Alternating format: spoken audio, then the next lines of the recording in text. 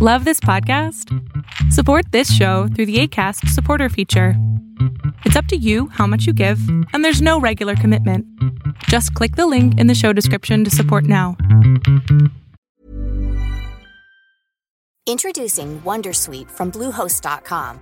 Website creation is hard, but now with Bluehost, you can answer a few simple questions about your business and get a unique WordPress website or store right away. From there, you can customize your design, colors, and content. And Bluehost automatically helps you get found in search engines like Google and Bing. From step-by-step guidance to suggested plugins, Bluehost makes WordPress wonderful for everyone. Go to bluehost.com/wondersuite. Rusty Quill presents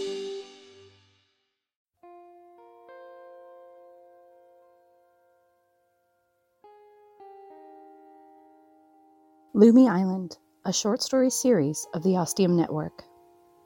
Written by Alex C. Tillander. Read by Justy G. Part 1. Cold Tinted Windows.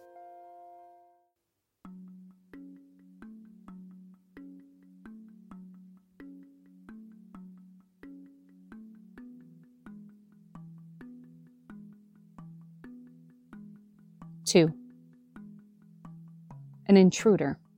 That's what I felt like.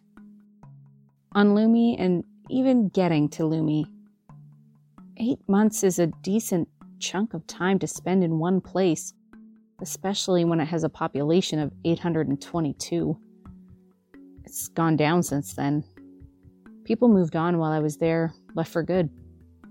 You would think living on an island for the better part of a year with that many people, I must have talked or at least interacted in some way with every person on the island at some point, right? Well, let me just shock you a little and say I'd be hard-pressed to commit to talking with even 100 people. There's a way of life on Lummi that it took me almost every day of those 32 weeks to fully acclimatize to. By the end of it, I was happy and ready to find my next story and leave. I believe that population number is going to keep dropping, and those who visit Lummi tend not to come back. Those who leave never come back. An intruder. Keep that ugly word in your mind. It's sharp and deadly all over like a big ball of barbed wire. It's not something you play with. It's something you handle carefully, with thick gloves. And you never take your eye off it. The plane took me to Bellingham International Airport, which is a small airport like any other, perhaps not deserving of the international status. Once I had my one rolling suitcase off of the conveyor belt, I spent the next hour mulling over how exactly I was going to get to Lummi with minimal issues. I had neglected to look into buses or other forms of public transportation. Hey, a girl only has so much time to research, okay? I could, of course, call a taxi and take it all the way to the ferry dock, which would take some time and some substantial moolah. I could afford it, but then I would have problems affording other things like food later tonight. I knew for sure there wasn't a train that went that way, so that left one option, really. Can I help you, miss? Give you a ride, perhaps? My eyes turned to a middle-aged man, a couple of 100 pounds overweight, with a thick beard that looked like it enjoyed consuming morsels of food as much as the mouth in the middle of it did. However, it was immaculately clean. Personal grooming. I took this as a good sign. Maybe I'm headed to Lummi Island, I said. That was when I started weighing a whole new armload of options and thoughts and possibilities. This is something that the male sex has a hard time understanding and even just straightforward thinking about.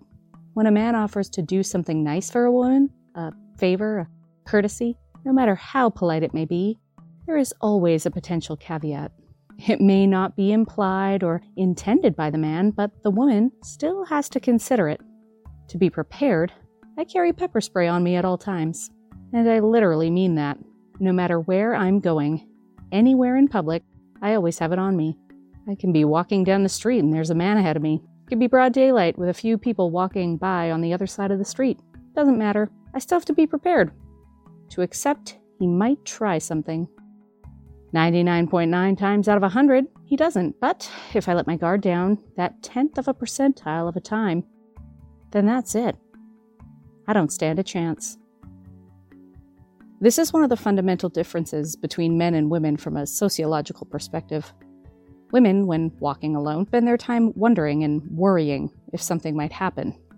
Men, when walking alone, are thinking about where they're trying to get to or about any other random thought that comes into their heads. They never think, well, maybe there's a guy waiting around the corner who's going to attack me, because they don't need to. Okay, let's pull back a little here. Sorry, got a little proselytizing there. It's also the absolute goddamn truth. And here I was, with these hundreds of thoughts running through my mind before the man had even answered my question. And I didn't know what I was going to say if he was going my way. Well, how about that? What a coincidence. That's where I'm headed right now. Just came in from LA. My family's already at the pad on the Baker Preserve. Be happy to give you a lift to the ferry, if you like. After that, we can just part ways, no strings attached. See, it's saying something like that, no strings attached, that just gets my heart racing. He said it thinking little of it, thinking he'd make a little joke or maybe not realizing what he was actually saying, and from my perspective, it could mean the complete opposite. But the sun was shining, the skies were blue, and I was going to keep my pepper spray in my pocket, firmly gripped in my hand the whole way. That would be truly awesome. I'd really appreciate it. No problem. Happy to oblige. My name's Stephen. Kate, pleased to meet you. A rough handshake and a nod, and then he led the way. The car should be out front all ready for us. The car ride wasn't what I expected.